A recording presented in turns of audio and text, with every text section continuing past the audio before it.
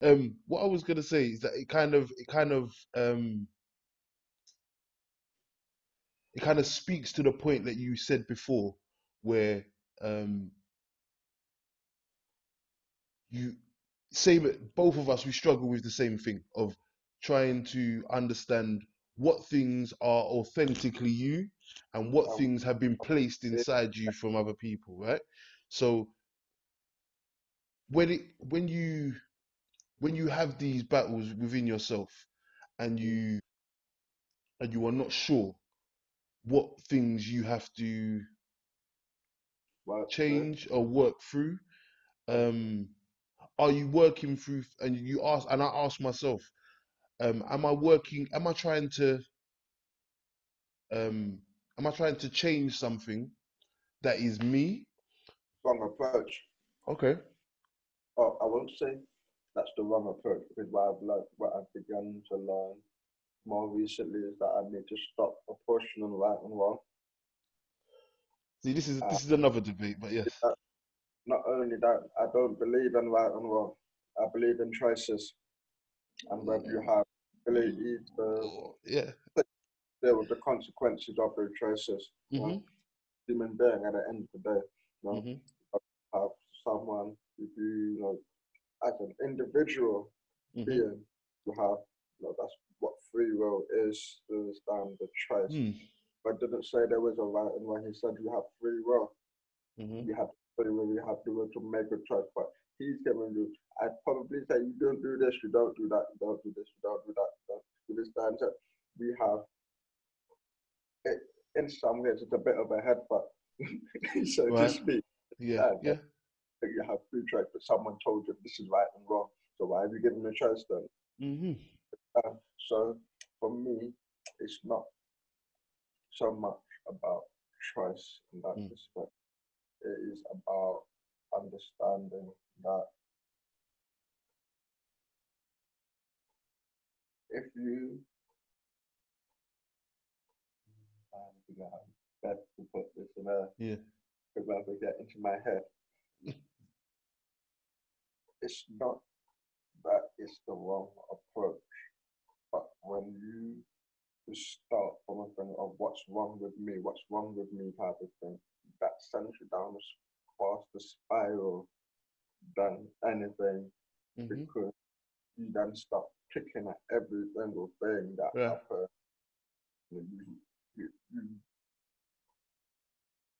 you find yourself in a confirmation bias loop, Yeah. Okay. Yeah. seeing things that confirm what you believe. Uh-huh. Therefore, because you're focusing on that, Okay. but for me,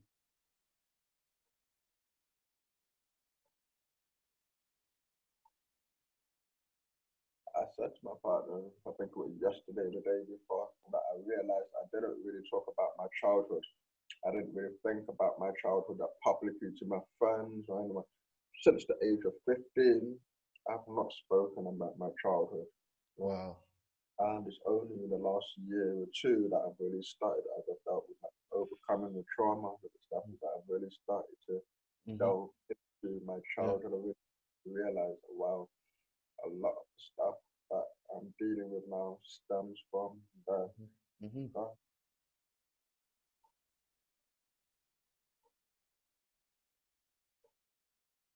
I find that I like pictures, but I don't really like taking pictures. Nothing like memories and no child memory. That Yeah. Yeah. I find that while they're good, they hold or paint a particular picture of that time. That Uh-huh. when you Uh, back to that yeah. time, Yeah. Yeah. Yeah. Yeah. oh, it was in happy days and it is right? Uh-huh. And that stops you from seeing what really was going on because you might have been a child at that time. You might be smiling at that camera, but I guarantee you, your mum, your uncle, or someone told you to smile for the Yeah. camera, and you Yeah. didn't. Yeah. Yeah. Yeah. There's Yeah. Yeah. Yeah. Yeah. Yeah. there was something that happened that was making you upset, but everyone was like, smile, smile, smile. There's that. Mhm. Because of that, we can find ourselves remembering things that didn't happen. and memory on its memory in and of itself is not reliable. Yeah. And so because at any one moment, unless you have a way of mind palace where you know how to compartmentalize memory so vividly, the chances are that your memory doesn't come back chronologically. Yeah. You start Yeah. like that type of memory, draw it out when you need to. And because of that, different events can overlap. Yeah. How to Yeah. recall it, Yeah. because that confirmation bias comes in. You're trying to remember something, which means that your brain or your subconscious will help you to believe that you Yeah. did. Yeah. Yeah. Yeah. I hear you. That understanding that our brain and our subconscious does so much to protect us from the Yeah. Yeah. experience. Yeah. Yeah. As adults, we go through life thinking that we're okay, life is good, that now we're blessed. But the reality is that we've just put on so many layers of clothes other people have put on to us. Our values, that's one layer of clothes. Religion, that's one layer of clothes. Yeah. How your family wash or how they go cook a particular food tradition, that's one layer of clothes. What time you wake up in the morning, how your family conduct themselves, that's another layer. And you keep adding layers and layers and layers and layers and Yeah. layers. Get to the degree, then you get to the job, then you get to the house, then you get to the family, and you just wrap yourself in all these layers of achievement without ever really knowing yourself.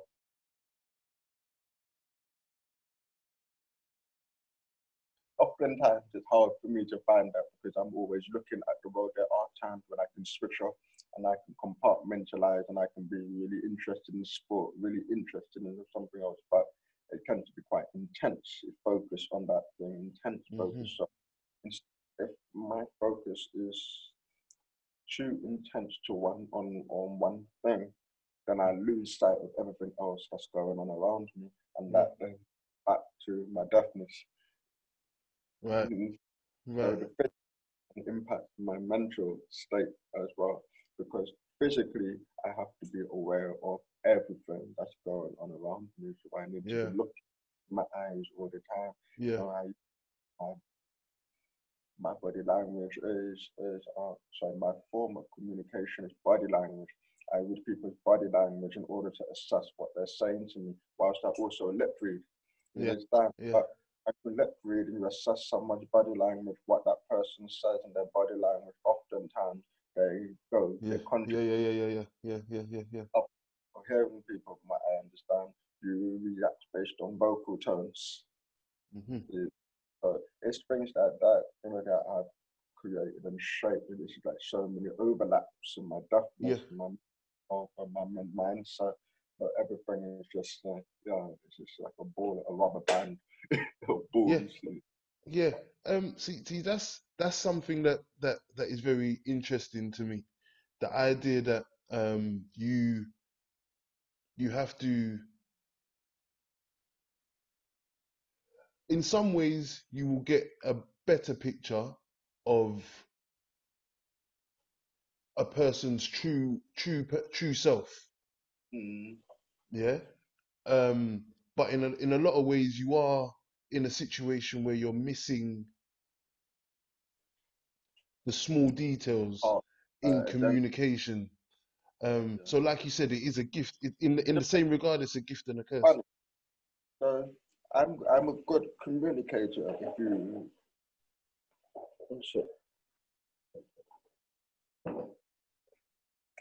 I'm a good communicator if you consider being a public speaker to be an end all of public speaking, of communication. You Right. understand? Because that's how I learned to speak, because that became my shield, so to speak. Right. It's wild, man, like trying to look back and I'm trying to understand how, for me, why I feel an anomaly. I feel like an anomaly in that sense, because Yeah. I can't find that level ground with deaf people besides the heartache that we go through. In terms of communication, I can't communicate with deaf people because I don't sign. You Even understand? now. even now, I don't start. It's only last year that I really started accepting my deafness and publicly wearing my hearing aid. You know, that's Right. the, a very long process of trying to find and develop my identity and stuff. And I suffered a lot for that, but I had to Mm. go through my journey step by step. Yeah, I yeah. personally be the person that went through that journey and Mm-hmm. suffered every part, whereas other people had the benefit of having someone teach them or tell them how to do something they Yeah. could hear and go up and about their business. So everything was a lot slower, or everything is still a lot slower for me in Mm-hmm. terms of progress and coming forward. But out of that, I get more appreciation for life and human body and the mind itself when you Mm-hmm. do take that process. Okay. And I want to ask you, yeah, that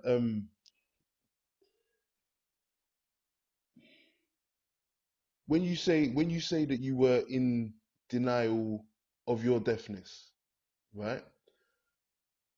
What does that look like when when you're um when you're moving through life, when Yeah, you're living your day-to-day life, going to college, like you said, going to college, um, working, going to work, all of these things, and maybe I don't know when you were not wearing your hearing aid, but how do do people not know? Are you in your mind? Are you trying to hide it? Are I you was trying to trying, pretend that you could? yeah, I was basically trying to hide and pretend that I was hearing because obviously I could speak, so people assume that if you can speak, you can hear. Innit? So for Right. me, like, even now, I still do it. My partner would tell you, even now, I still do it. Every night, it's literally a habit. I'll be Yeah. talking about, yeah. You'll be like, what did you say? What did I say? And I'll be like, I don't even know. so, so, um, yeah, I went through that period because I felt like in order to fit in, I needed to look like everyone else, and I was tended to be the only person in a room who had a hearing aid. You Hmm. understand? And after a while, that gets a little bit, it gets a bit jarring. I mean, after just 5 years of having to explain to people what's in your ear, like, what's that in your ear? What's that in your ear? What does it do? Like, fam, it's a fucking hearing aid. What do you not see? Uh, did you Yeah. yeah, you should get that. So after about 5 years of having my hearing aid, I was like, fuck this, I ain't wearing my hearing aid. I used to be able to hear before, I'm sure I'll be able to hear after. But at that point, my hearing had actually got worse. Right. So it was literally a decision, a choice that I made. But again, it was down to the lack of support systems that I had Yeah. around that time. So yeah, it's a bit of a wild one. For me, is the pinnacle of everything that I do is you need to take the time to understand. You need to slow down. You need to stop. But it requires to be able to do it in this space of time. Because it's taken me 10 years to get to this point. But I would say the last 4 or 5 years with my partner probably accelerated. It probably would have taken me another 10 years to get to this point if I hadn't moved. I feel like so. And not only that, I'm deaf, so I have time. I can zone out. I'm not distracted by the world, anything like Wow. that. Wow. So, Yeah. so someone like yourself, if the phone rings, you hear that. If the phone rings, it can ring and ring and ring. I won't hear it. You understand? Someone Yeah. putting on the door, I won't hear that. You understand? So it's a lot of things that have helped me to get through my process a lot quicker. I'm not Mm. distracted at the benefit of being able to sit in my room every single day for hours while I was depressed and just think, just think, read books, go into my memory, start a question. Why did I do that? Cool. Let me go and think, research behavioral sciences. Cool. I've got that. Let me go and research leadership. And I'm just learning, and you just connect the dots. That's what it Hmm. is. And it's just a sparse, there's a map of dots. And our job as adulthood is as adults is to basically connect the dots.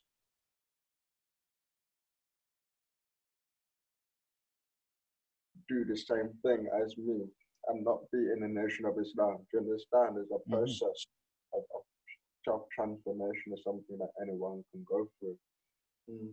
Yeah. But it's just a bit of question of there were flaws because most of the people who started the Nation of Islam in this country in the 80s, they were younger than you and I.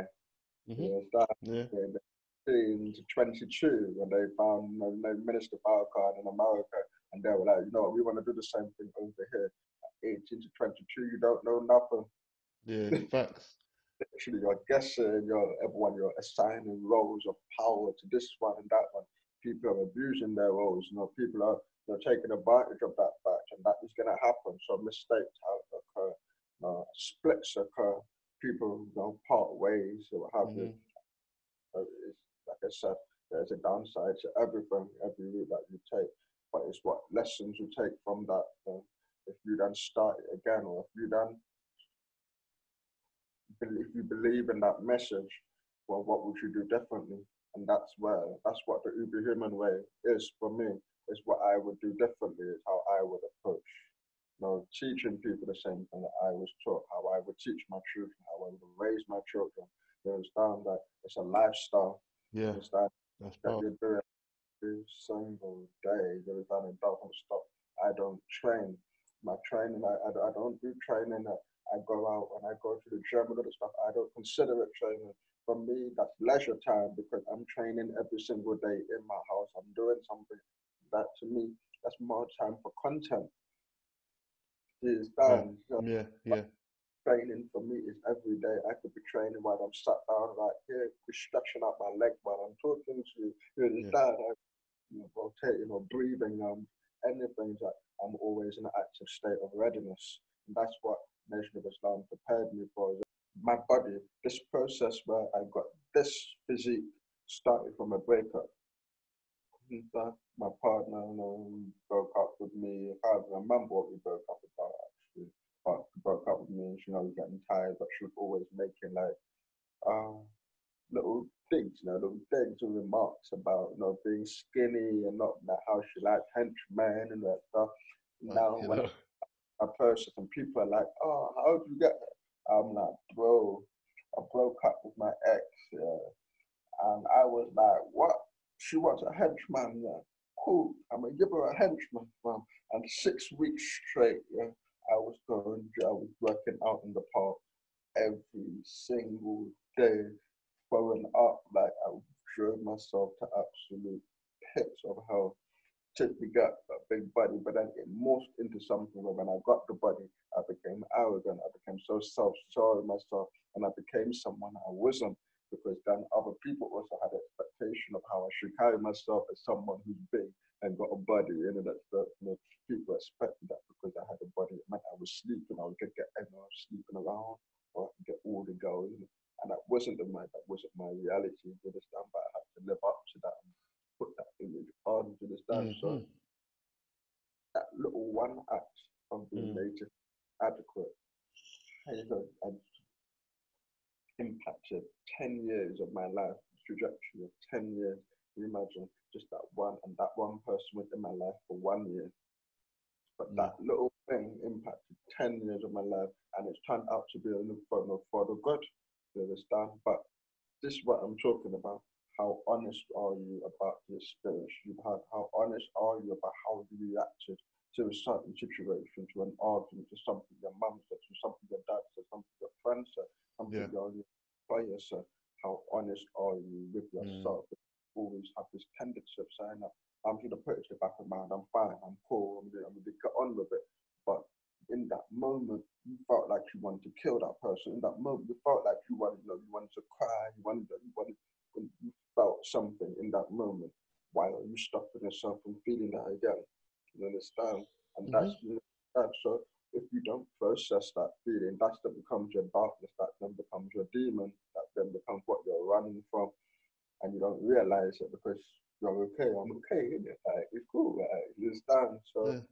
but I find that you don't realize that little incidents, small little incidents, no matter how minuscule they all add Mhm. up. You don't deal with them, you don't trust them, they all add up. They tally. And then you've got a little Megatron. You got a Megatron in the hand now, you're trying to now, you've got to make your own Optimus Prime. And now you have to rediscover your body, you have to learn about yourself. You understand that, all right, why did I react this way? Why did I push it back my mum? Why didn't I say this to that person? What stopped me? Why did I feel so weak that I couldn't say that to that person? Why did I lack courage in that moment to address Mhm. this? You understand this these type of things, and that's what I'm saying when I say that if you want to be truly honest about who you are, then you have to look at the situation, how you respond to the situation. There's type of things that I'm trying to learn about Mhm. myself now. I've got this place and I've just moved in, and I broke down in the tears the other day when my partner was saying that I've been snapping at her and that stuff. And I'm like, in my head, I'm like, I ain't been snapping. I don't understand. But then I realized that I didn't even feel like I deserved this place. You Mhm. understand? Or like I deserve anything that I've had in my life, so to speak, after the Nation of Islam, because my mum drove this idea in my head that I had to struggle for everything. You know, everything that if I wanted to be the best, I had to struggle and earn for it. It had to be hard work. And all I ever saw from my mum was struggle, hard work, and stuff. I never really saw the rewards of that. So in my mind, I'm trapped in that, and I'm trying to replicate that same environment again because I feel like that's where I can best thrive. And now I'm realizing, no, that's not my environment. That's my mum's environment. You understand? I can't bring that here. Just that. So it's things like that. So I've been able to assess yourself. Been able to when someone checks you, like I hate when my girlfriend checks me. I hate it. But I have to go away because I'm on a journey. I'm learning about myself. And if someone else from outside of me seeing something that I possibly can't see, if that Mhm. gives me an opportunity, then to analyze something. So that's why I say you don't have to be like, oh, what's wrong? What am I doing wrong? Sometimes people will tell you what's wrong. You might not like it. Mhm. If you take the time to listen to what they're saying, that little one thing that they tell you as well can be the spark of your journey to understanding yourself. Because that one question then leads to other questions and other questions. Then basically Alice in the rabbit hole just going down and Yeah. then they come to the adventure. And that's the Mhm. Uber human way in a nutshell. And Yeah. I appreciate that. It's interesting that you say that, just because I've got a friend. I've got a nickname. My nickname by my friend is Bricktop. So my head is, you know, when you're hard headed, my head's Yeah. hard. That's what my friends call me that, because I don't, according to them, I don't take advice very well. Um, Uh, so I'm stubborn, you know. yeah. So it's interesting for me. What spoke to me just then was where you were saying that if you if you if you listen to the being challenged, when someone challenges you, it's an opportunity for you to then analyze whether there is truth in what they're saying. Um, and that just spoke to me. That made that was something that I feel like um, my inability to do that Mm, is something that has I believe has stunted my growth. yeah. Um, oh, yeah, so yeah, I agree with that. I feel like that aspect of what you're mentioning, it's easier for women to do that because they're conditioned in the world that way. They're conditioned to be able to express their emotions and understand their emotions. Men, they're meant to go to work, do the hard work, lift the arms, and empty the bin, play FIFA, drink the beer. And you understand, Hmm. we're just the heavy hands. So for, for women, sorry, for men, this might be slightly harder because we're not taught how to express our emotion. They're not taught how to deal with negative emotions that arise. And sometimes there's a feeling that makes you so uncomfortable because it makes you uncomfortable, it makes you want to lash out, it makes you want to snap, and all that stuff because you don't know what it is. So Mhm. it's but it's there and it makes you even it might even scare you and stuff, but because it scares you, you want to get that out. And that's the difference that we Mm. don't know how to get it out. The only way we know how to get it out is through our fists. You understand? So Yeah. that's why we know boys will be boys. No, boys will not be boys. Boys will be men. You understand that? We will be men, but we're not taught how to be men. We're not taught that Mhm. emotional is a massive part of being men. Do you understand? And because of that, we're kept away from that communication and communication barriers. You understand? And you find that sometimes men aren't as efficient communicators in their relationship as their female partners are. You Yeah. understand? But at the same time, there's also another side to that in the fact that sometimes women don't understand how men communicate. Yep. Yeah. Yeah. So because we have two distinct genders going at each other because Mhm. one thinks a particular way, one thinks the other way, and that then stops them from being able to find that common ground because you know it becomes a cycle of it's that tit for tat, pretty much. You Yeah. understand? Yeah. It's so hard. It's literally so hard to escape from it, man. It is hard. I think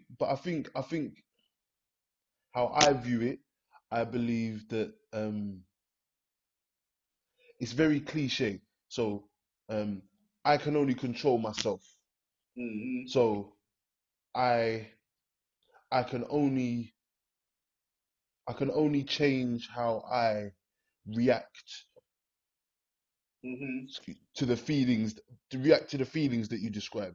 So if I'm triggered by something and I snap and I shout or aggressive, it might be an involuntary response in the moment, but I have to be able to um, address it Mm-hmm. afterwards.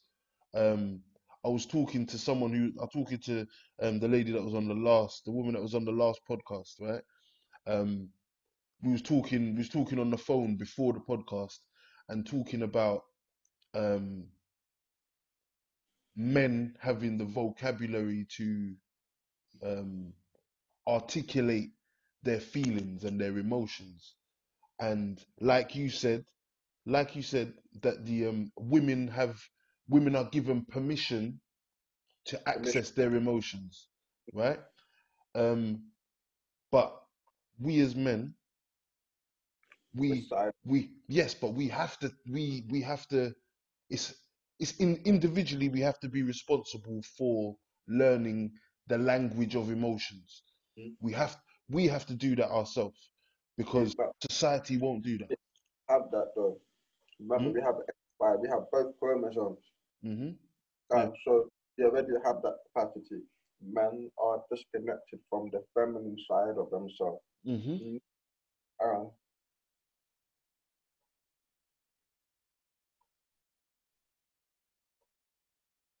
when you are disconnected from the feminine side of yourself, it makes it harder for you then to understand the feminine when it comes to you.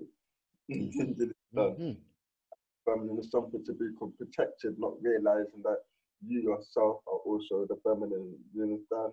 You know, that patriarchal view of femininity and Mm-hmm. masculinity Yeah. very much. The feminine must be protected and the masculine must be the protector. You Mm-hmm. understand? And in that sense, that it weakens our own perspective of femininity because then we see feminine as weak, as Mm-hmm. no, we see it as something that is less than ourselves. Because if you need to be protected, then you must be weak. That's the way of this world. Do you understand? Mm. You know? Mm. And Mm. Yeah. it's a psychological thing as well. Is that we have to postpone. If you say to a man, "Be more feminine," he's gonna say that. Or if you say to a man, "He's acting feminine," Mm-hmm. chances are he's gonna turn around and be what you're trying to say. I'm gay. Mm-hmm. And we immediately associate that because as far as like, it's the lesser than you. You understand that? a gay man is less than that masculine. Is that's not who I am. So because of that, we have association, the word association. That's why I like playing that game of word association every now Mm, and then. See mm. what things people associate words with. You understand? If I was to give you a word and be like, all right, no, if I was to throw out a word about a picture, all right, what is the first picture that comes into your head when you think of peace, zen, Um, Probably a white dove. right? You understand? So you're conditioned to think of Yeah, like yeah, yeah, yeah. peace does not look like that. I was Peace gonna, looks I was gonna lie as well. like that at the end. Yeah, Yeah, we have to think about how do you even become a dove in the first place to be able to sell the. You understand? That's what yeah, yeah, that's the part that we're missing. yeah. Often we associate a lot of positive words and positively intended words Mm, with the end result. yeah. Don't associate it with the journey that goes on before the end result. And because of that, we miss a key part of all of these things that we preach about: happiness, peace, inner peace, zen, finding balance. We miss the key point because we don't understand that there's a big amount of work that goes on underneath to achieve those things. It's not just about waking up and saying, I'm happy. Cool, you can do that 50, 50, 55 days, Mm, but that's not going to change the fact that if you haven't found happiness to the point where you don't need to say that you're happy every day, mm-hmm, then you're not really happy. You mm-hmm, understand? You're mm, happy, you don't need to say that you are. You understand? But mm, a lot of these books, that stuff is what they call the self-help books. I can't remember what they call them, but there was an article I read in the Guardian where they were talking about self-help books being some kind of scam, okay. basically traps people into the very system that they're trying to get away from, just Mm, helps them to find more efficient ways to live within a system that is oppressing them, so to speak. So yeah. our idea of peace and zen and that stuff, a lot of the spiritual aspects of it, you won't read about that in the books that do with self-help. Mm-hmm, They'll talk about how to organize, how to put things together, how to change your house around, but they won't deal with the spirituality side of it. They'll yeah. be told Fair. repetitive words, repeat affirmations, that stuff, but it goes much deeper than that.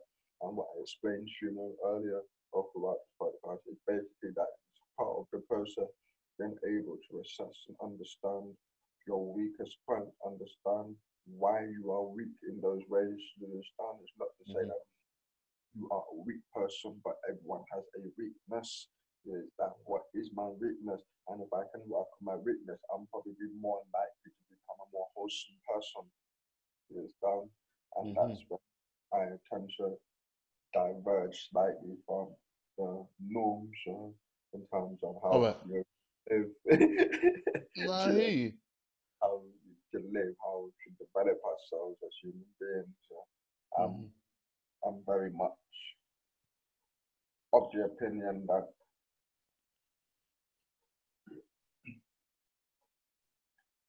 I'm I would consider myself an outlier.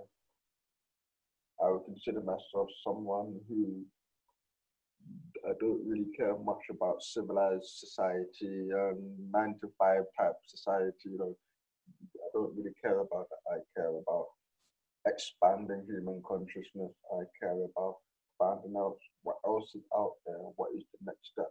We're told we only use up to 10% or we've only unlocked 5% of our brain. Cool. mm, How I can get 25% of this stuff. And mm-hmm, there are books out there who talk about this thing. There were neuroscientists, behavioral scientists, cognitive therapists who were talking about how we can unlock our brains and make them more efficient. But the masses won't know that unless they are on a journey of self-discovery. You have no mm, reason for science, behavioral science, and stuff if they're not on a journey of self-discovery. You understand? You have no reason to Google those things. So be more conscious. Hmm. Um, it's gonna sound funny, but we need to be more conscious of our subconscious Yeah. because it's the subconscious mind that drives all our behaviors, our habits, beliefs, values, everything that you do triggers. That's where it's held. The subconscious mind is the journal, it's the log, it's the archive, it's the operating system of the brain. So when you're making the connection between what a person has said and how it makes you feel, it's the Hmm. subconscious mind that makes that connection. It's the subconscious mind that triggers the memory that reminds you of the other time that someone said that same Yeah. thing. Yeah. Yeah. You Yeah. know, Yeah. Yeah. Yeah. Yeah. now you feel that same hurt again because it had to Hmm. bring this up, why? Because you pushed it to the back of your mind. And that is something that people don't consider. We use words, but like you said, words are spells, right? Names are called, like, names are instructional, and even they tell you about who you are, right? Hmm. So words are spells. So when you say, I'm pushing it to the back of the mind. The back of the mind is the subconscious. You Yeah. understand? Yeah. Subconscious doesn't forget anything. The conscious mind can forget because that's what we need to use every single day. We function on our conscious mind, but the system that is logging down everything that you're doing, everything that you've experienced, everything that Hmm. you think good and positive, that's the subconscious mind. You understand? Hmm. And that's what the trauma enhanced order understand how to be a better person, a better human, or Hmm. just a better version of yourself. Well, um,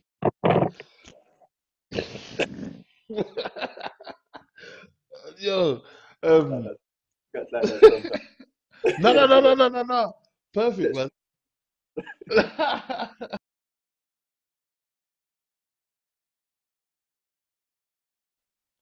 if you, if you could give the world one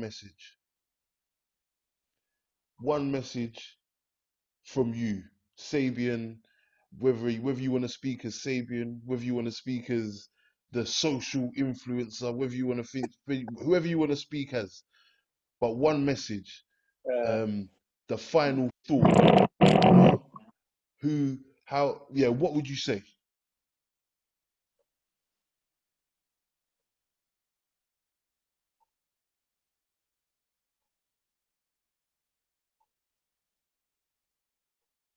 I would say I say them and no one else in my social influence. Yeah, yeah. Yeah, I would say them. But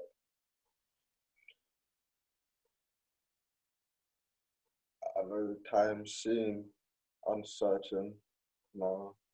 I know that time seems almost pointless now. Um, although we don't have the same freedoms that we had and luxuries that we had before lockdown and this pandemic, whatever, we've gained a new freedom to be able to search ourselves. We've gained the freedom that we've never had in a pandemic that has stopped and allowed us to be able to question the lives that we lead. We have the ability to question the world and the future that we want for our children, and then determine whether we feel like we're on that path or whether we need to change course. This is the only time in the history of humanity where we've had an opportunity or we have an opportunity to really hold a mirror up at our world and ask, is this it? Is this what we were born for? Is this what Jesus died for? Is Hmm. this what is it? Is this the future that you want to raise your children for? understand? And with that, I would say that this is also an opportunity for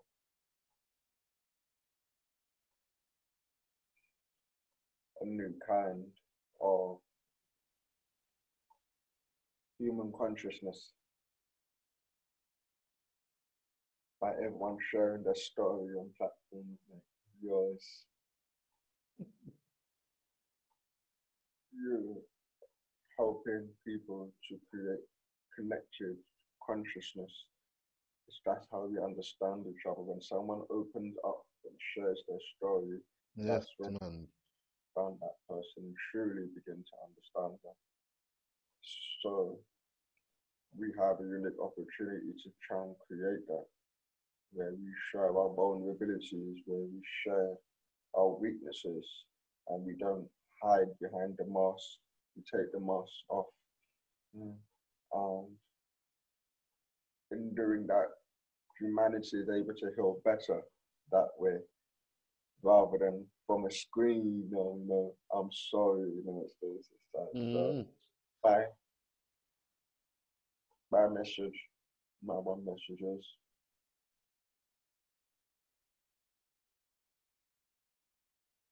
don't lose hope. Aye. I feel like a lot of people are losing hope right now. Yeah. So, yeah. All Yeah. right. Thank you so much. Um, Good. I'm I'm so grateful. It's it's I'm humbled. I was just a random person who came into my inbox and was like, "Yeah, when we were podcast with you," I'm like, "Cool," and you were like, "Yeah, I'm so happy." I'm like, "Bro, what is the podcast, man?" Deep, bro. listen. I'm telling you, I'm so grateful. Um, it's and it's everything that I thought it would be and more. Um, and then literally 10 minutes before we started, I found out that we've got a mutual friend. And then I was like, what? So I knew definitely that you were somebody that I was going to enjoy speaking to and I was going to learn from. And that's what I found to be true. So I thank you So, for I'll being invite here. you out. I'll invite Nah, you. that's the least, man. That's the I'm super happy. I'm uber happy. I'm uber happy. Um yeah. Um Yeah, yeah, man. so I'm gonna get this locked down. Um and yeah, Yeah. we will Feel free to message me on like so if you need any help with what you're doing or that stuff. no, definitely we're gonna keep in contact. Huh? Just Say, you that joined the ye- podcast. yeah, yeah, yeah. How long you been it for? Since the first week of March. Okay, so it's pretty really new, really Yeah, new. yeah, Oh, yeah, yeah, yeah, yeah. Really that's new. Um, that's I love what I've become a person I don't really like. I used to like putting myself out there a lot, mhm, like public speaking and all that stuff, yeah, House of Lords, all that stuff. But after a while, I've become more choosy about where I speak, who I speak to, and all that yeah, stuff. yeah, I don't know. There was just something curious about your presentation, the name, and everything. That was yeah, like no censorship. I was like, go down. Okay. Right. yeah, yeah. I could, so, No, no, I appreciate it. right. Right. Happy I'm able to connect with another kindred soul. Speak, man. Facts, facts. Yeah, this is definitely not going to be the last time that we speak, and fingers crossed we'll even do another podcast down the line, you know.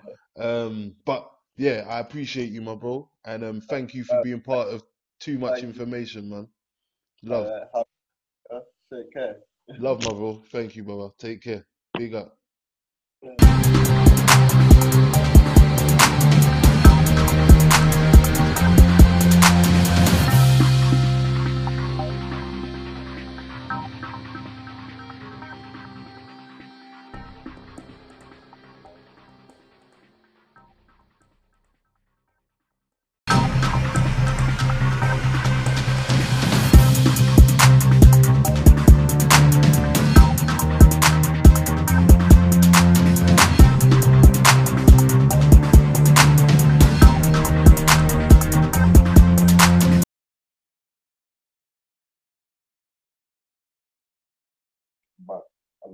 things that I've been trying to learn are things that weren't taught to me in my childhood. You understand? Mm-hmm. Because I wasn't expected to ever have to work a 9 to 5 job. I was never ever had expected to work. I was expected to be a minister in the nation of Islam. I was expected to be a captain, and have Okay. some, or working in a business, a black business and stuff. But that didn't work out. So when that bubble was burst, everyone was just left, just cast as under in Islam. So everyone had to figure out for themselves what was right, what was wrong. You spend a whole life living under restrictive rules, Mm. laws, etc. And for me, that was like coming out of lockdown. Mm-hmm. They started like coming out of lockdown because it was like, wow, I can smoke, I can drink, I can have sex, I can Yeah. stay out all night, I can party, I can wear these trainers, I don't have to wear a suit every day. Like, you know what I mean? Yeah, Just yeah, all yeah. these, like, wow, this and Yeah, that. options, yeah, options. Uh, so for me, I think, yeah, it's hard because I'm trying to relearn, or in my case, I'm not trying to relearn myself. I'm trying to discover myself for the first time. Uh-huh. Yeah, And yeah, yeah. there's a lot of things that you have to work through in order to get to that point. Mm-hmm. Um, Dealing with childhood traumas, understanding your behaviors, and understanding that most of your habits and behaviors aren't things that you created, or things Mm-hmm. that put into you. You understand? So my habit for getting up at 6 o'clock in the morning, 6 o'clock, is based on the fact that my stepdad would come in my room and would kick my bed, could wake me up, every single morning if I wasn't awake at a certain time. So Mm-hmm. now I get up sometimes. Sometimes I'll wake up at 6:30, but my dad's not here. I'm going back to sleep. It's that. Yeah, It's yeah, that. yeah, yeah, yeah. It's the process of trying to learn your true self and trying to discover who you are demands a lot of honesty, Mm-hmm. self, about who you are. And by that, I mean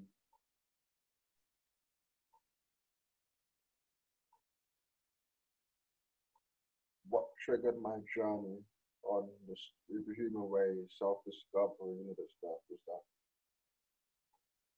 one of the ironic things about the Nation of Islam was that obviously my mum's a member, and she when the Nation of Islam dispersed.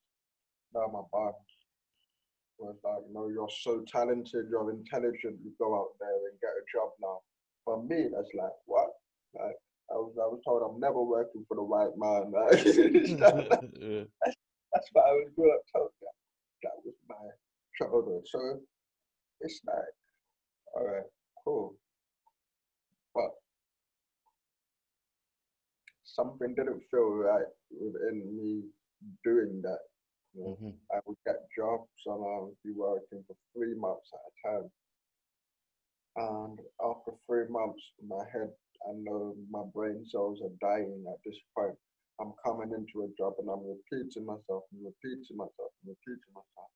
I have never in my life, up until this point, ever had to repeat or do the same thing Mm. every single day. You understand? So Yeah. that was a struggle for me. You understand? Mm-hmm. Every single day I was doing something different, going to a forest to stay, studying maths, but a different topic, studying English, but a different topic. My whole life, there was some kind of change. There wasn't a routine based And it life. was, and it seemed like it, and it was always progression. See that progress. But Yeah. after month, if I'm in a job and I don't see progress in that job, why am I here? Yeah. What are you doing for me? Oh, it's money. I don't really care about money. I care about experiences.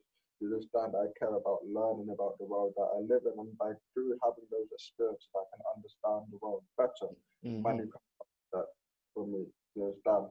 But I now I've learned to align that with my purpose, to understand that, yeah, we do need money to function in this world, but by understanding your purpose, you are able to attract more money to you. Do you understand? But Facts. in order to be honest about who you are, in the nation of Islam, we call that the self-accusing spirit. Okay. And the self-accusing voice or the self-accusing spirit is that voice that you hear when you're about to do something bad. And it's Okay. like, you don't do it. You probably shouldn't do that. Yeah. That we call it. That self-accusing spirit.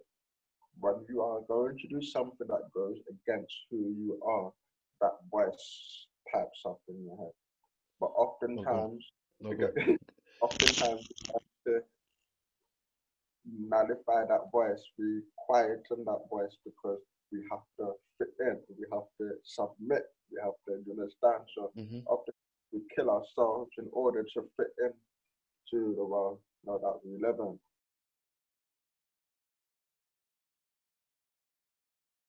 Because as a child, you know, your name's Chucks, right?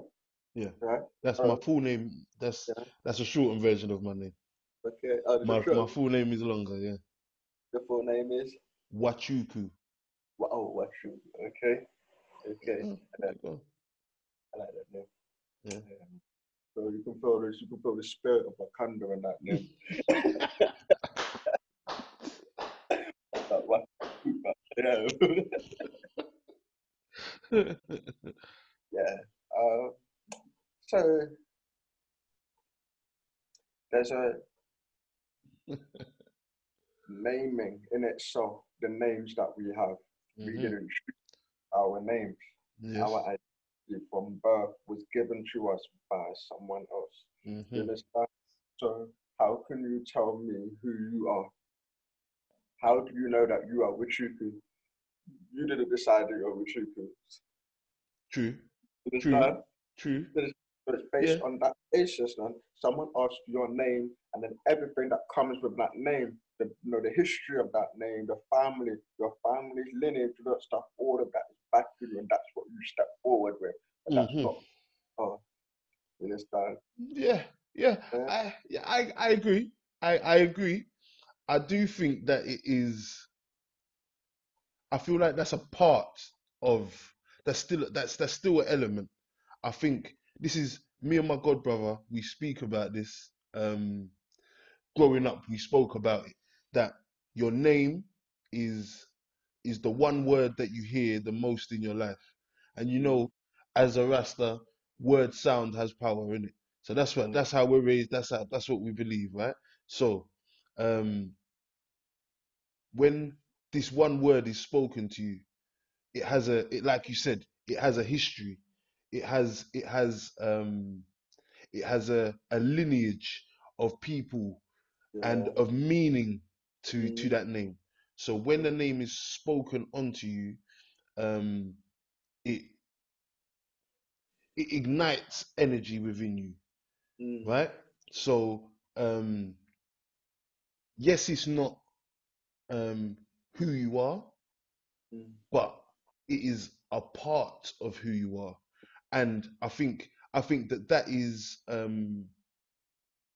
think that is the power or the gift of being a mm, parent, is mm. being able to Give that to give someone. that Yeah, to yeah. somebody.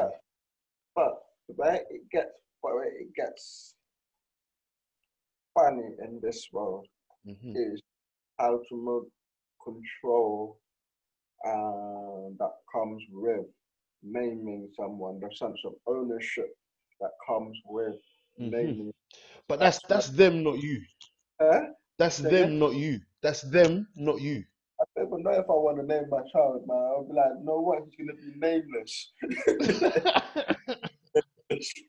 When you get Yeah, older, you give a name, give yourself a name.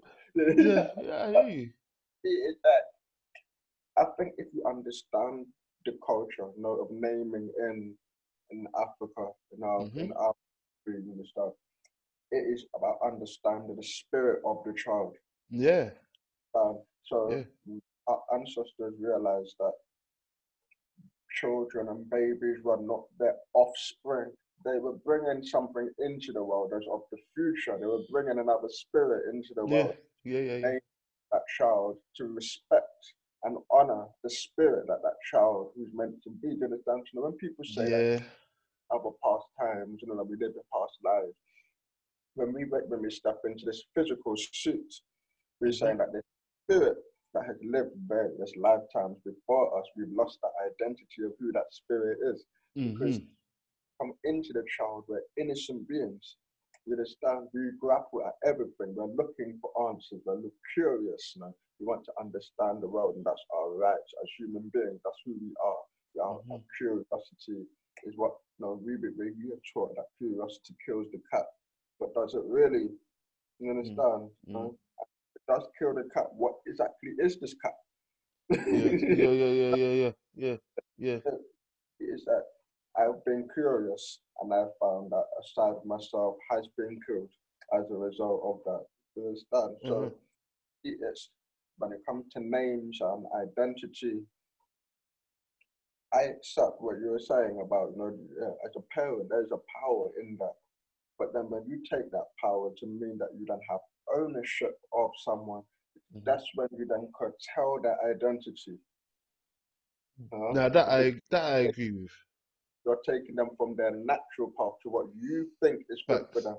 Facts. As parents say, I'm doing what I think is good for you. I'm doing what I know I always make. And there's nothing Mm. wrong with that. But Mm. there's also a need to understand that children are the future. If you need to Mhm.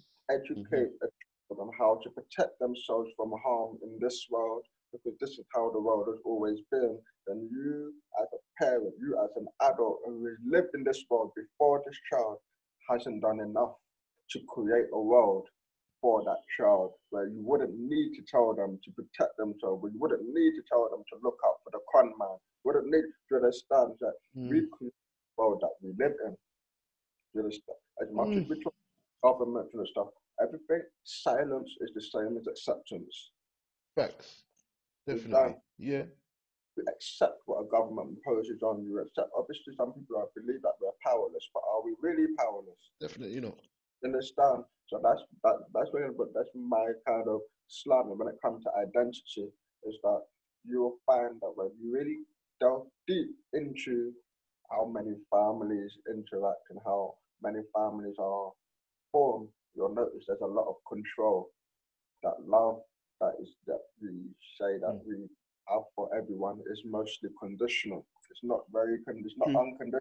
It's Uh, that's very Someone, true. That's fair. someone gives a present that you don't like in Christmas, you're cussing them for a whole year until next Christmas. You understand that love is is conditional. Yeah. Someone does if they don't help you fix your car, they don't help you paint your house, suddenly you don't want to talk to them no more. You don't understand the love Mhm. that we know in this West that we've been grown to know is conditional, and therefore it is not true love. We love based on what we can control someone to do. Yeah. Mm. I agree. And that's where parents and children, the clash tend to begin because a parent's idea of love is if you do this degree and get the doctorate, I will love you. Know you're gonna make me look so good. You're gonna validate me as a parent. To Mhm. this that to validate all that you do, all the struggle that I've been through. But if you go out and do this career as a singer, a stripper, or no, whatever it is you want to do, then no, you got to Yeah. validate me Yeah. as a parent. You understand that where it comes Yeah. down to this ego thing a lot Yeah. of the time. And that's where I tend to find that I'm a lot my views on parenting, my views on parents, my views on how we parent would be considered quite radical to many. It could be Share. seen. Give me. Share. Share. Share. Give me. The reason I ask, the reason I ask you is because I agree. In theory, I Yeah. agree with what you say. I agree that it's it's not when you become a parent. It's not about what you want. It's Mm, about what's best for this new person or this yeah. person that is Mm, new to the world that you've created, as you say. Um, where I struggle is with the idea of um, foresight. So when people say hindsight is 2020, mm, um, so people say I can I've been through this, I've been mm, through all of this, and yeah, it has brought me to this point, and I have experienced this. yeah, So I do not want my child to go down that mm, road. mm, But I understand that they are their own person, mm, and they have to walk their path, yes, yes, right? So it's a fine line. It's a fine line between um, instruction and direction, yes, or that no instruction and control. oh, So yeah. yeah. So how do I was you? Yeah. more direction. Yeah, instruction. Yeah, instruction. The thing is, what most people mistaken with me when they come into my Instagram page is they think I'm someone who's going to be putting out workouts, who's going Hmm. to be like doing workout plans. Like, I don't have the patience for that. Like, Yeah. if you want to learn, then I can teach you, but you need to be willing to explore and do Mm. what, I don't have answers for you. I'll give you the tools that you need to get the answers for yourself. You It's the understand? And nation of that's Islam teaching. how I would parent. Hmm. I would give children the answer. I would give them the tools that they need. And that is what I believe parents need to focus on. If you, for me, if a parent is cussing Instagram, Facebook, Snapchat, all of that stuff, but not doing enough, to protect their children from bullies, that parent has failed. Hmm. I agree. Instagram, Snapchat, all that stuff, they're not the problem. The problem is the fact that your child isn't strong enough within themselves to know themselves, within themselves to be who they are and stand outside in the world as a strong person. You haven't Hmm. given them tools to be able to stand out and be able to know that there will be people out there who will hate them. There will be people out there who will be so full of hate that they will want to come out there and take from their happiness and their joy so that they can bring them down to their level. You understand? The problem isn't social media. The problem is the fact that we're raising Mm. children on mentally, spiritually, even physically stable. You Hmm. understand? That's awesome. You understand? And because of that, they're vain. They're going looking for validation on social media. You understand? And Yeah. that's where I start to see where, for me, the parenting has taken a downturn because I've always been an intergenerational, the intergeneration gap. From like when I was 15, I would do like research on the gap between generations and how the older generation and younger generation they just seem to be getting further and further apart in their understanding of each Right. other. Now you can see that even more so because I think in 2010 I was actually talking about social media. I was writing blogs about social media and the privacy laws that they were creating and how they're giving too much, they're giving away too much information. I was also talking about how parents didn't understand what their children were doing, you Yeah. know, Yeah. buying stuff, and that it's going to have an impact on their children's mental health, Hmm. now you're seeing all these things being written about all the time, this, that, and this, that. For me, the phone, social media, all that stuff, it's not the problem. I didn't get my first phone until I think I was 12, 13, 14. Yeah, about 14, 15, I got my first phone and Yeah. stuff. I'm seeing kids at 6, 7, 8 Yeah. walking around with a phone now. And it's not Hmm. just that. When I got my phone, yeah, I couldn't even play Snake on the phone, but it was Hmm. so basic, yeah. All Yeah. you could do was text and call. Hmm. That I hear you. everybody, children, they've got internet, they've got Snapchat, they've got this, they've got that. The parents have pushed them away in that sense. But Yeah. let me I don't even like the term devil's advocate, but I'll use it. If the phones that exist now were around then Mm, and the same price point, I believe I probably would have had the same thing. I would have had the same options. I think. because I think it costs now for an internet phone. I don't know. You could probably get it for less than £100, right? And I believe that my first phone that my mum got for me when I was probably about the same age was a rubbish phone as well. But that was probably, I don't know how much my mum paid for it. She didn't tell me, but it was probably a decent amount of money at that time. So, um, what I think is that parents need to, like you said, it's a parent's responsibility to control the environment Mm. That's rather it. than rather Uh, than control so, the uh, child. yes. I think that's kind of what you're saying, right? Yeah, it basically is you do need to control the environment because children are creatures of chaos. Hmm. Chaos cannot be controlled. Chaos should not be Yeah, controlled. yeah. Yes, because I subscribe to chaos theory, and chaos theory is such that it's within chaos that you can find patterns that then lead you to new orders. You understand? And if Hmm. a child, you say that children are the future, then children are the ones who notice the pattern. That's why you notice these videos that people laugh about where a child is put off an adult on their behavior or their attitude and that stuff. These children are noticing patterns. That's their innocence. That's them showing you what the world would look like if people were kinder, if people were nice. Do you understand? And we'll be Mm. like, oh, how cute and stuff. But that's not going to happen. Why? Because we, the adults, don't want that to happen. We are making that happen. We are controlling the environments that we create for our children.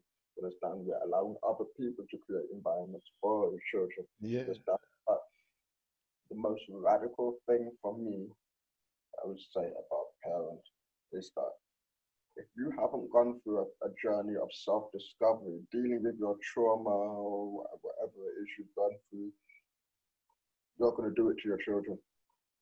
You're going Hmm. to pass that negativity, that energy onto your children, you know, because it won't be abuse, but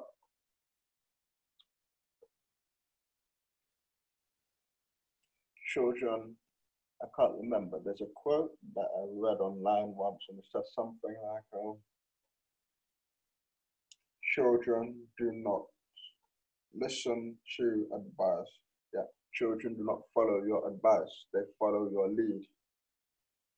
Hmm.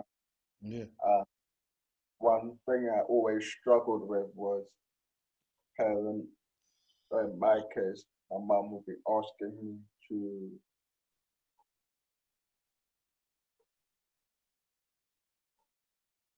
no start a business, run my business, no go, no be, no do what I'm doing and stuff. And it's not necessarily going very well. It was maybe struggling a little bit, Mm. but my mom would feel entitled to be able to tell me how my business is going or to tell me that this is what I should be doing, this is where I should be, this is where I be. But mine is like, okay, that's cool, but you need to be there. Why aren't you there? Why aren't you? Why don't you have your own business? Why don't you have this money? Why aren't you a millionaire? You understand? That's why I'm saying that if you put that pressure on your children to be that, then you also have to put that pressure on yourself to be the same thing. That's facts. To be, it's like parents seem together. All right, cool. There's a future now. I've done my bit. There's a child there. I'm gonna raise you. My life stopped. Your life began. I don't need to change no more. You have to do all the change. You have to do all the improvement because I've done Hmm. it all. And then they bombard you with all the experience that they have and how their experience outweighs yours. And because of that, but I'm like, you lived in the 1960s. I'm living in 2020, man. It's not the same time. Yeah. It's just the Yeah. type. It's just the type of that's what I say. There's so many various elements that really go into unpicking the issues that arise from parenting and children, why children are the way they are today, why they're doing the things that they're doing today, and what Mm-hmm. they're doing on social media is natural. It's what children will do anyway. Hmm. But you put they've grown up in that environment, but then to turn around and then point the finger at the children as being the problem instead of the parents. You Hmm. understand? go on and say that Facebook or Instagram is the problem, rather mm, than the parents that are raising these bullies who go online so hateful, so unloved that they want to go and put that onto someone else. So it's mm, mm, the our whole our whole process is to externalize the problem rather than to look at ourselves. And this goes back to what I'm saying about you need to be honest with yourself and who you are. You understand? So, mhm, and that you begin to question, am I really the person that I think I am? Am I really, as intelligent? Am I really as chaste? Am I really as righteous? Am I mhm, really mhm. these Yeah, things yeah, you yeah, hold and as do I really want to be this millionaire flash body, who's got popping money, champagne, do I really want to be these things, or is this something someone else has made? Does someone make me feel so inadequate that I need to be something bigger than what I really am? You understand? And yeah. that's just what it tends to be. Someone made you feel so inadequate that you're compensating now.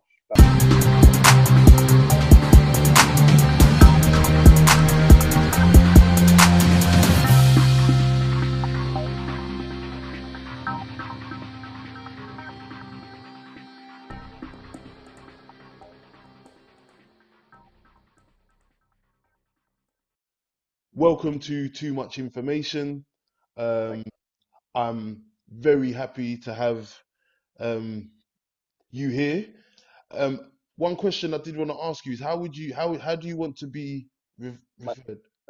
uh, my name is Sabian, because I know a lot of people call me Uber Human because I don't Yes, have my profile. yes, yes, yes. Sabian. Perfect. So, All right, Sabian. Perfect. All right. But welcome. Thank you for doing this. I really appreciate it. Um, yeah, I really appreciate it. I'm looking forward to speaking to you. We had a small talk before, and I was just saying that you're especially I only know you through your Instagram page, and it's really inspirational. Um, I've got a big belly. My belly's big, so when I see people like you that can do crazy things with their body and are training their body so hard, it's inspiring to me. Um, so yeah, I'm looking forward to finding out how how you became you.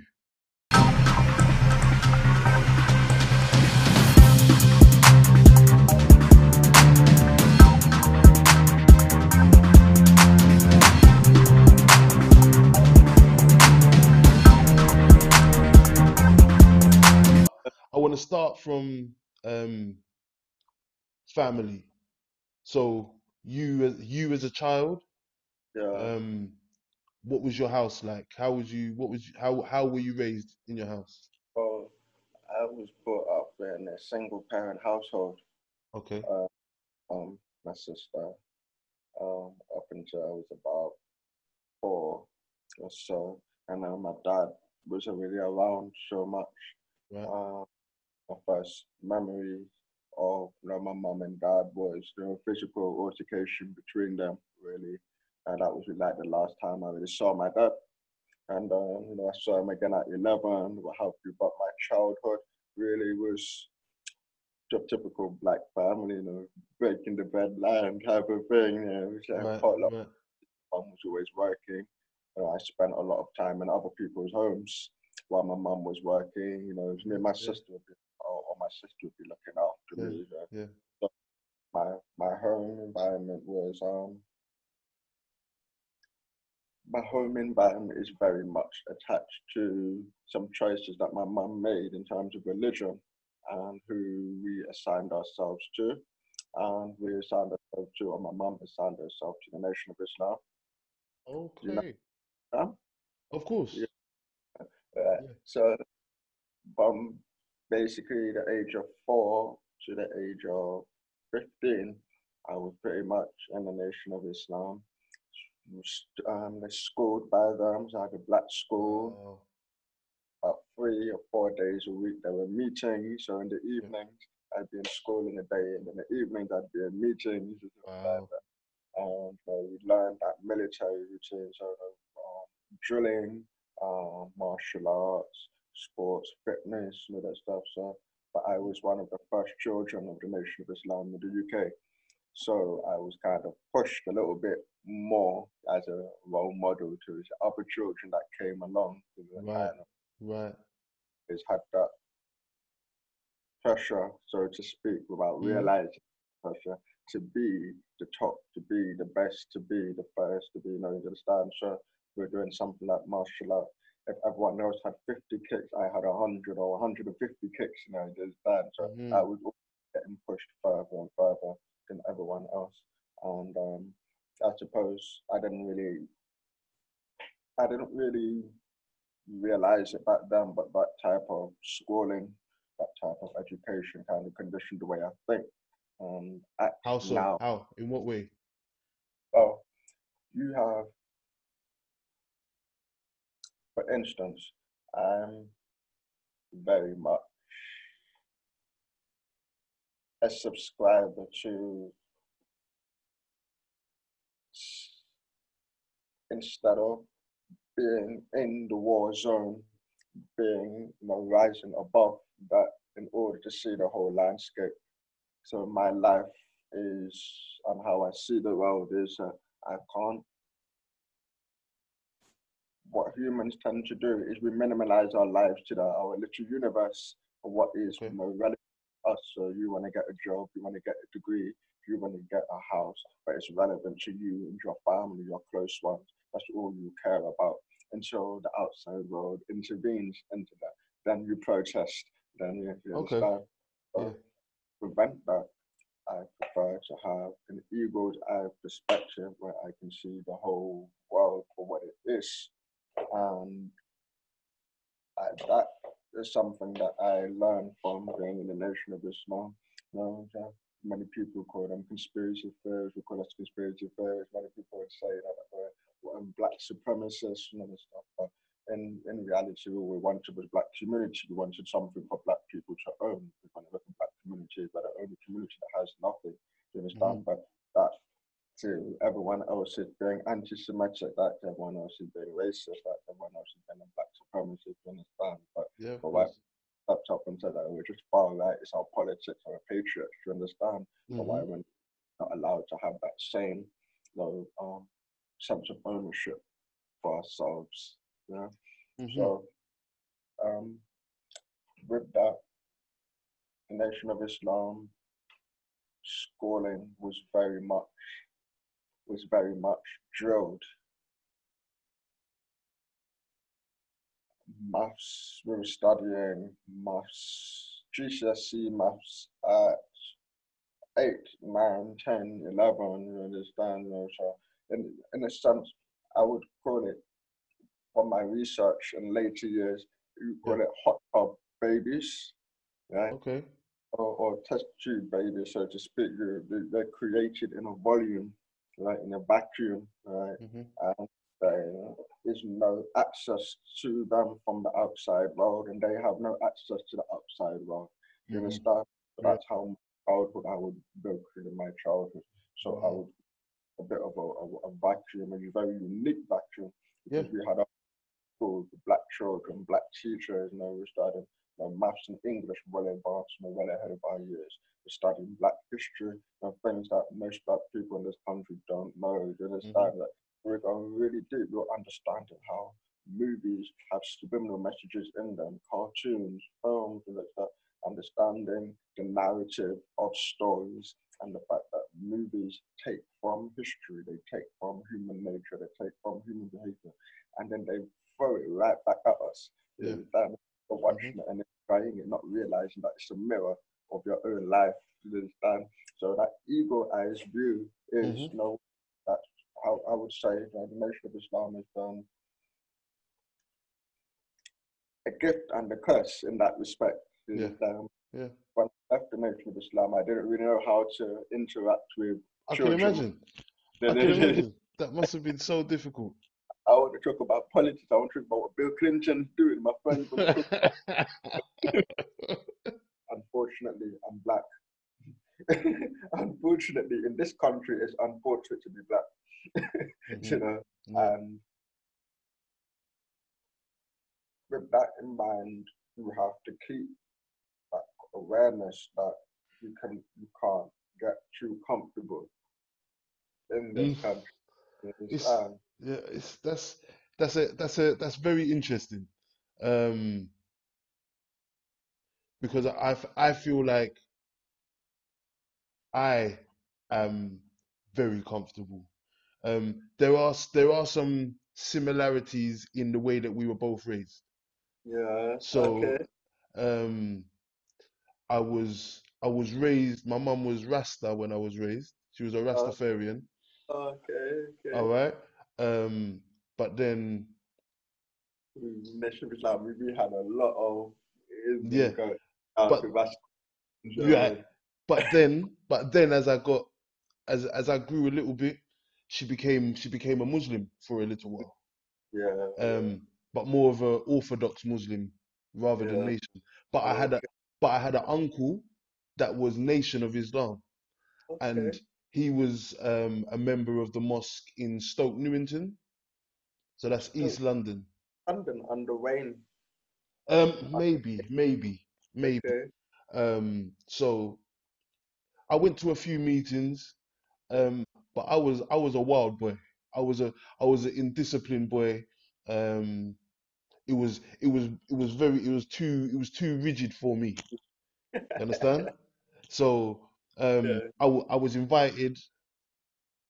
I'm 38, But okay, so yeah, you would have been a bit older, so you'd have, yeah, that makes sense. Yeah, and at this time these times I was probably, I don't know, 14, 15 maybe, that yeah. sort of So age. if So I'm five, yeah, I'm yes. three. How old are you? I was three. I'm 32, Okay, and a couple of weeks. I'm like, yeah, I'm 32 in a couple okay. of lockdown didn't make me Yeah. forget. So it's interesting for me as somebody who, I don't know, had a little peek in. I Yeah, saw a little bit. yeah, It's when I'm hearing you speak about your life inside the nation as a young person.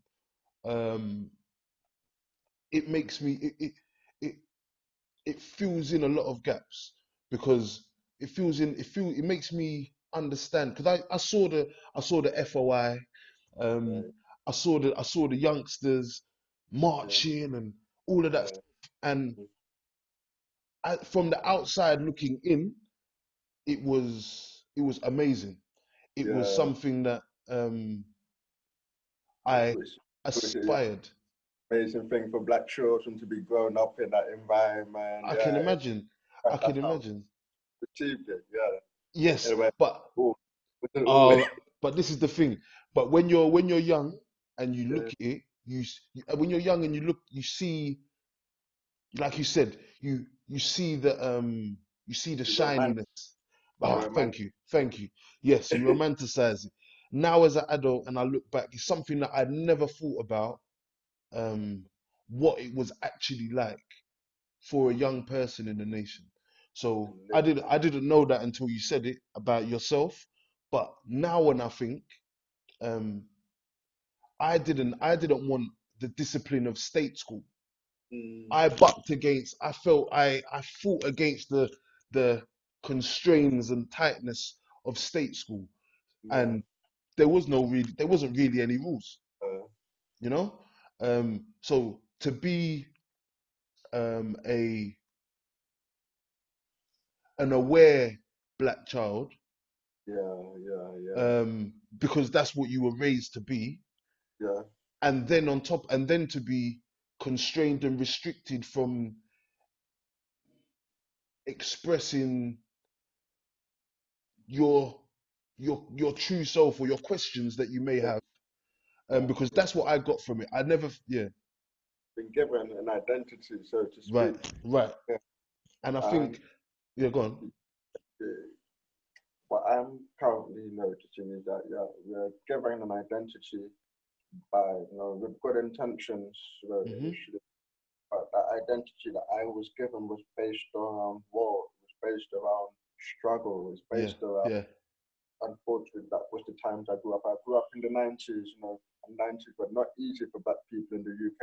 Hmm. So, Yeah. a lot of deaths in custody and all that stuff. There were a Hmm. lot of my childhood was marching, protest, police beef, like people having fights with racist white man and all that stuff. I'm 13, so why am I fighting with racist dudes? So I'm like, you Yeah, understand yeah, yeah, yeah. that? It's just that it does put an identity on you. Hmm. The identity then becomes what you tend to spend the rest of your life fighting. You Hmm. know, in order to, when that war is done, if you're a wartime child or you're a war, a war veteran, if you've gone through various tours of duty, when you come back, you can't re-immerse yourself into normal life because you know war and you're like, all you know is war, all you know Mm. is being on edge, being alert, that stuff. Understand? So you seeing people comfortable, they're relaxing, and they're living their lives. When you come back from killing 500 men, seeing people blown up, and you're like, this is not it, man. We need to get ready. There's a war coming. There's a war coming. That's how you're trained. There's Yeah, that. yeah, yeah. See.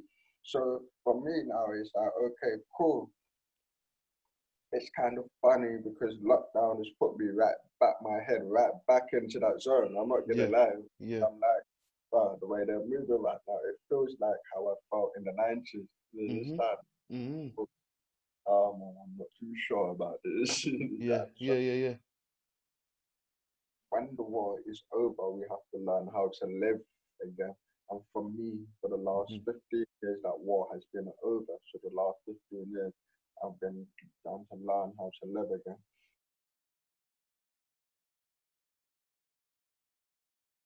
So when you were being taught, like back in the school in the Nation of Islam school,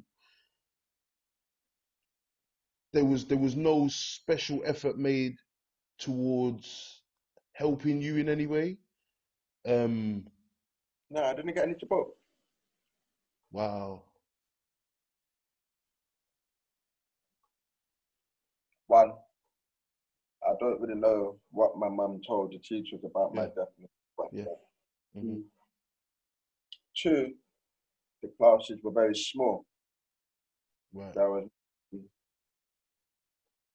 max 12 students in the class, Hmm. which meant that the student pretty much got that individual attention in a Okay. classroom. So it basically nullified the need for me to feel like I Yeah. didn't really that we were in classrooms where the sound wasn't bouncing around. It was it stayed in the room.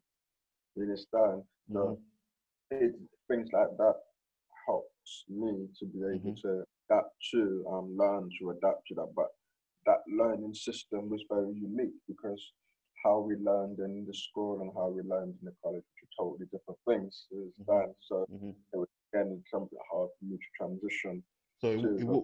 in what way was it different apart from the classroom So size? okay, so we were considered students, not pupils, Okay. because pupils are just people who learn how to regurgitate information. Hmm. Students are people who study information and take from that information what benefits them. Okay. Excuse me. So we were taught, we would take one word, and this one word that always comes into my head whenever I think of um, my native school, it's this one word, and we had a class where my teacher it's like an English technical class, and what Okay. he would do, he would give us one word and challenge us to find up to as many different ways that one word or as many different contexts you can use or apply that word to. So it could be this one word that always comes to my head is ghastly. Hmm. How many different contexts can you apply that word? in a sentence, if you change the word around and that stuff, how does the context change? And in doing so, it makes you understand how people can use words in deceptive ways. You understand? Hmm. And so in that respect, we were taught in a way that was more to do with being free. We were free to explore. My mum always used to buy books from the Thames South Bank Okay. bookstore. There's always a bookstore along the Thames open. Hmm. Every Sunday we'd go down there, we'd buy a book. Now mum's got like a library, house full of books. As a child, I would read through all the books to be thinking about, the Industrial Revolution, be thinking about the heart, be thinking about biology, um, things about books about law, religion, philosophy, anything you can think of. These are the type of books I read. I didn't read story books growing up. Hmm. I read non-fiction. Yeah. I was the kid who'd be on the bus trying to read, the Guardian, the broadsheet paper, kind of flick it Yeah. out and Yeah. read it. That was me. That I understood those words because I was taught in that way. So I Hmm. was take information and extract from that information what suits me. Whereas in state education, children are taught to regurgitate information for the purpose of quotas, grades, Hmm. percentage.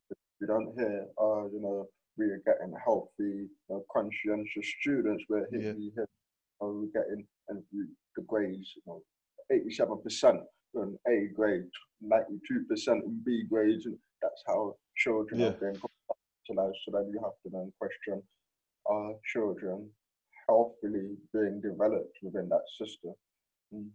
For me, whether I would say I was mentally healthily developed, physically I was healthily developed, but I still went through things that caused my adulthood to kind of go upside down, you Hmm. understand? And that's where no matter what system you choose, there's always going to be pitfalls. Okay. Mm, Now that's what I was. That's exactly what I was gonna. That's what I was gonna ask you, because I was gonna ask whether there was whether you thought one was uh not those, better but more effective yeah, than the other.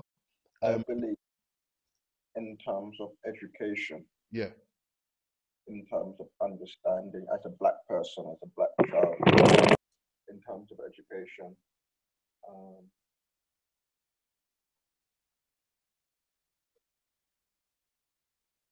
in terms of identity, self-identity, and sense of just having that wholesomeness of spirit to know Hmm. that no matter what you're gonna, when you make a decision, you are going to achieve that thing. Yeah. I would say the way I was taught was beneficial. Hmm. In socialization, All right. Okay. I would say state school is more beneficial. You understand? But because obviously I didn't really play with children who are in the Nation of Islam as a child. I only Hmm. really played when we were with other children, because of the way we acted around each other, we were very protective of the girls, the stuff. So if any kid come and try and bother the girls, we'd be like, get over there, man, leave the Yeah. girls alone. Understand? So we were very protective because that's how we were brought up in that sense. So in a sense, I would consider myself almost like a war child in that sense. Yeah. Yeah. Side of making a decision Hmm. to be pro-black in the UK or even any Western country Hmm. is that you are going to face resistance from the state, Yeah. face resistance from the government. And my childhood is riddled with resistance. I'm sure if you saw the video I posted of the Stephen Lawrence inquiry, No. there's a video on my Instagram that I posted of Stephen Lawrence inquiry, Hmm. um, and the Nation of Islam were attending on behalf of Stephen Lawrence. And there's footage of the police attacking them, trying to stop them from coming into the inquiries and stuff. But it was generally a show of force. And any time we stepped out, any time those men of the Nation of Islam stepped out, they stepped out in great numbers, maybe 200, 300 of them. if they're going down for black men and beaten up by the police, you know, there's 200-300 black men in suits and bow ties going Yeah. down to the Come on. shit. That, Come on. Yeah. that was what we had in this country. So a lot of people feel like we don't have that here, but we did have that. That's what I grew up knowing. Yeah. So downside for me was growing up in a life of pretty much like I would say we were Palestinians living in Israel. We were Yeah. getting bombarded left, right, and centre. Our Yeah. schools were shut down. We were protesting because the councils, you know, were finding obnoxious reasons over to shut down the school. Ofsted would come down and say, you know, you're not teaching these children to the standard that they're meant to be. But we were Hmm. teaching above the standard, that, Yeah. you Yeah. know, Yeah. that we put above the standard. So there were a lot of things that I'm proud to be, or I'm proud to be a member of the Nation of Islam. I'm proud to be raised of the Nation of Islam because, like I said, it gave me that sense of purpose. It's given me that the knowledge and the insights and the power to be able to inspire someone like yourself growing Hmm. up.